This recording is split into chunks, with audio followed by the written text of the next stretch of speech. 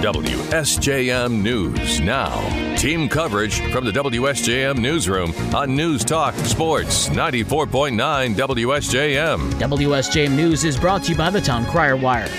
Download your free local news app today at the Google Play Store or the Apple App Store. In the WSJM Newsroom, I'm Dave Wolf. A 22-year-old Hartford man is facing a charge of homicide in the death of an 18-month-old boy. The Van Buren County Sheriff's Department says on April 23rd of 2021, the Hartford Police Department was dispatched to Watervliet Hospital on a report of an 18-month-old baby appearing with trauma due to possible child abuse. The baby lived with his mother and her boyfriend on Elmwood Street in the city of Hartford. He was airlifted to Bronson Hospital in Kalamazoo for emergency treatment, but did not survive. Police determined that the baby had suffered blunt force trauma injuries, and the cause of death was ruled murder. After a lengthy investigation, Jacob Tanner was developed as a suspect and arrested on Monday. Tanner is now charged with homicide and first-degree child abuse.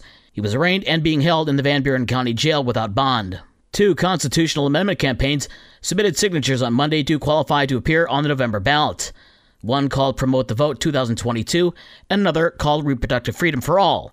The first would expand early voting and drop boxes, protect against voter intimidation, improve absentee ballot tracking, and other steps to modernize election administration. Michael Davis Jr. with Promote the Vote says the goal is to ensure that no matter what party or candidate someone supports, where they live or what they look like, their voice will be heard and their vote will be counted.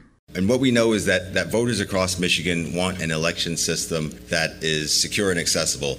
The common sense provisions in Promote the Vote 2022 do just that. Organizers of Promote the Vote 2022 delivered nearly 670,000 signatures to the Secretary of State's office.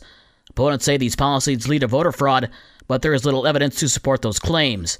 The Reproductive Freedom for All initiative submitted more than 753,000 signatures. The St. Joseph Township Planning Commission has approved a special use permit for an outdoor sports complex proposed by the St. Joseph Youth Sports Foundation on 40 acres of property at Maiden Lane and Hollywood Road. The foundation's Nicole Schmidt told commissioners Tuesday that Hanson Properties is providing the land, which is currently used for farming.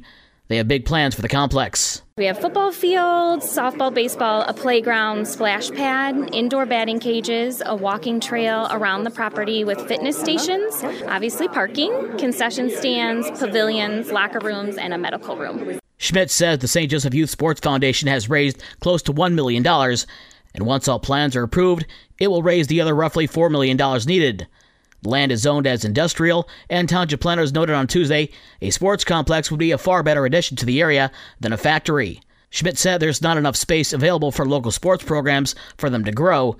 Now that the Planning Commission has approved the permit, it has to go to the St. Joseph Township Board of Trustees, which could happen next month.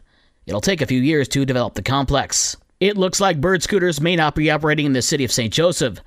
During a Monday City Commission meeting, the body was to get an update on the status of the company's scooter rentals in town, but Mayor Laura Goose noted they appeared to have pulled back, at least for now. She says there were only a handful of scooters spotted over the weekend. I don't know that there's much for us to discuss because they haven't put scooters out, really, because the 2 to 4 that were out were probably coming from the city of Benton Harbor. They were. Yeah. Goose said the Bird app shows the scooters were rented in Benton Harbor. It was noted that Bird had hired a new manager for the area, but it seems all the scooter rentals are taking place in Benton Harbor. There had been complaints about scooters being left around town when Bird launched its rental service in St. Joe. Bird said it needed to have more scooters in town for the operation to be profitable. Organizers of Coloma's Glad Peach Festival are glad to announce its return on August 6th and 7th downtown Coloma after 2 years off due to the pandemic. Glad Peach President Vanessa Pentridge said she's excited for the return of the festival. Oh, I'm very excited. I've always been a community advocate, and I believe that our community loves our small festival, and I think we needed it back. The festival, which has been taking place for more than 50 years, is a celebration of the gladiolus flowers and peaches, which are both grown locally. The festival is held the first weekend in August and provides 2 days of family-friendly fun for all ages. Events include live music, 5K run and walk, a classic car show, a parade, and a fireworks show.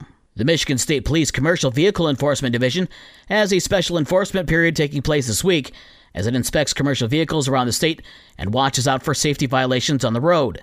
MSP Motor Carrier Lieutenant David Haynes tells us the Motor Carriers Division focuses specifically on commercial vehicles like semis. We're looking for distracted driving, extremely hazardous, not paying attention to the road in front of you to stop traffic, to construction zones, improper lane usage, speeding, following too closely. Another one that goes right along with distracted driving is mobile use. It is illegal to use a handheld device while operating a commercial vehicle. Haney notes that semis can cause quite a bit of damage whether involved in a crash, so it's important that safety rules be enforced.